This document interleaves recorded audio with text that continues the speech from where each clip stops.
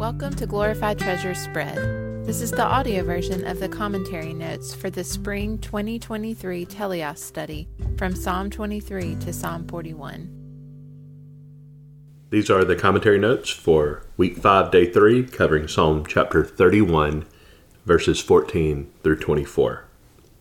In verses 14 to 18, David moves from lamenting over his sorrowful lot to declaring that he will trust in God despite the circumstances.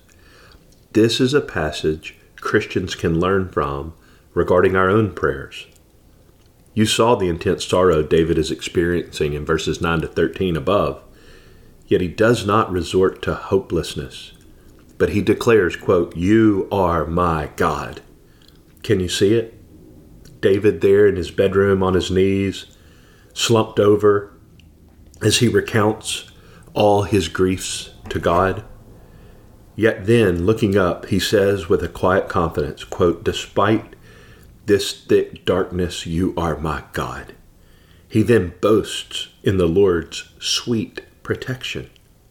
Notice how David's intense grief and joyful confidence are side by side.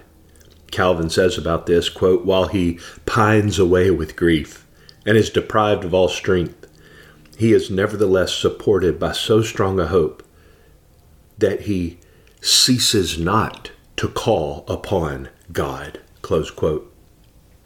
Calvin's big brother, Paul the Apostle, spoke of the same thing when he said he is, quote, "sorrowful, yet always rejoicing." 2 Corinthians chapter 6, verse 10.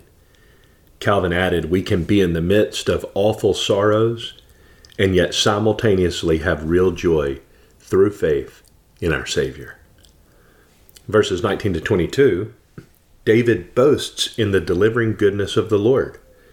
Though the actual answer to his prayer may not yet have come, David's surety that the Lord will answer leads him to rejoice.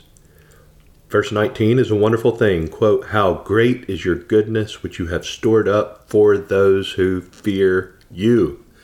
Like a farmer storing crops for winter, our Father stores up His goodness for us with plans to bring it out in the, quote, "winters of our life."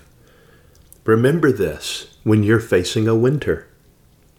David speaks further in verses 20 to 22 of God protecting him in, quote, "the safe shelter of His presence," when weak David was under attack.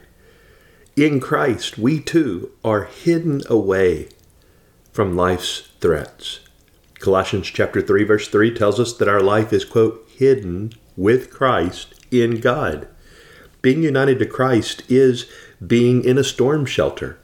Terrifying storms rage all around you, destroying all in their path, yet you, through faith, are perfectly preserved and kept in the Good Shepherd's hand. Your soul, your future, your resurrected body, and your peace are all untouched and unharmed by evil's attacks. Finally, after calling to the Lord for help and rejoicing in the assurance that the help would come, David gives an exhortation to his fellow believers.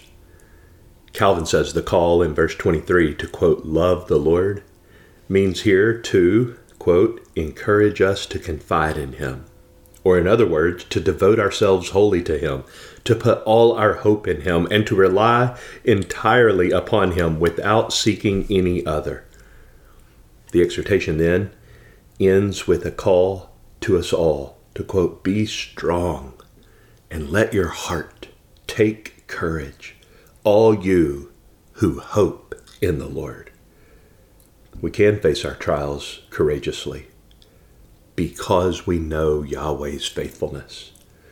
David is charging us with the same charge as William Cooper does in his familiar lines, "Ye fearful saints, fresh courage take. The clouds ye so much dread are big with mercy and shall break in blessings on your head." Next time the storms head your way, remain confident that Yahweh will never cease to pour blessings on your head.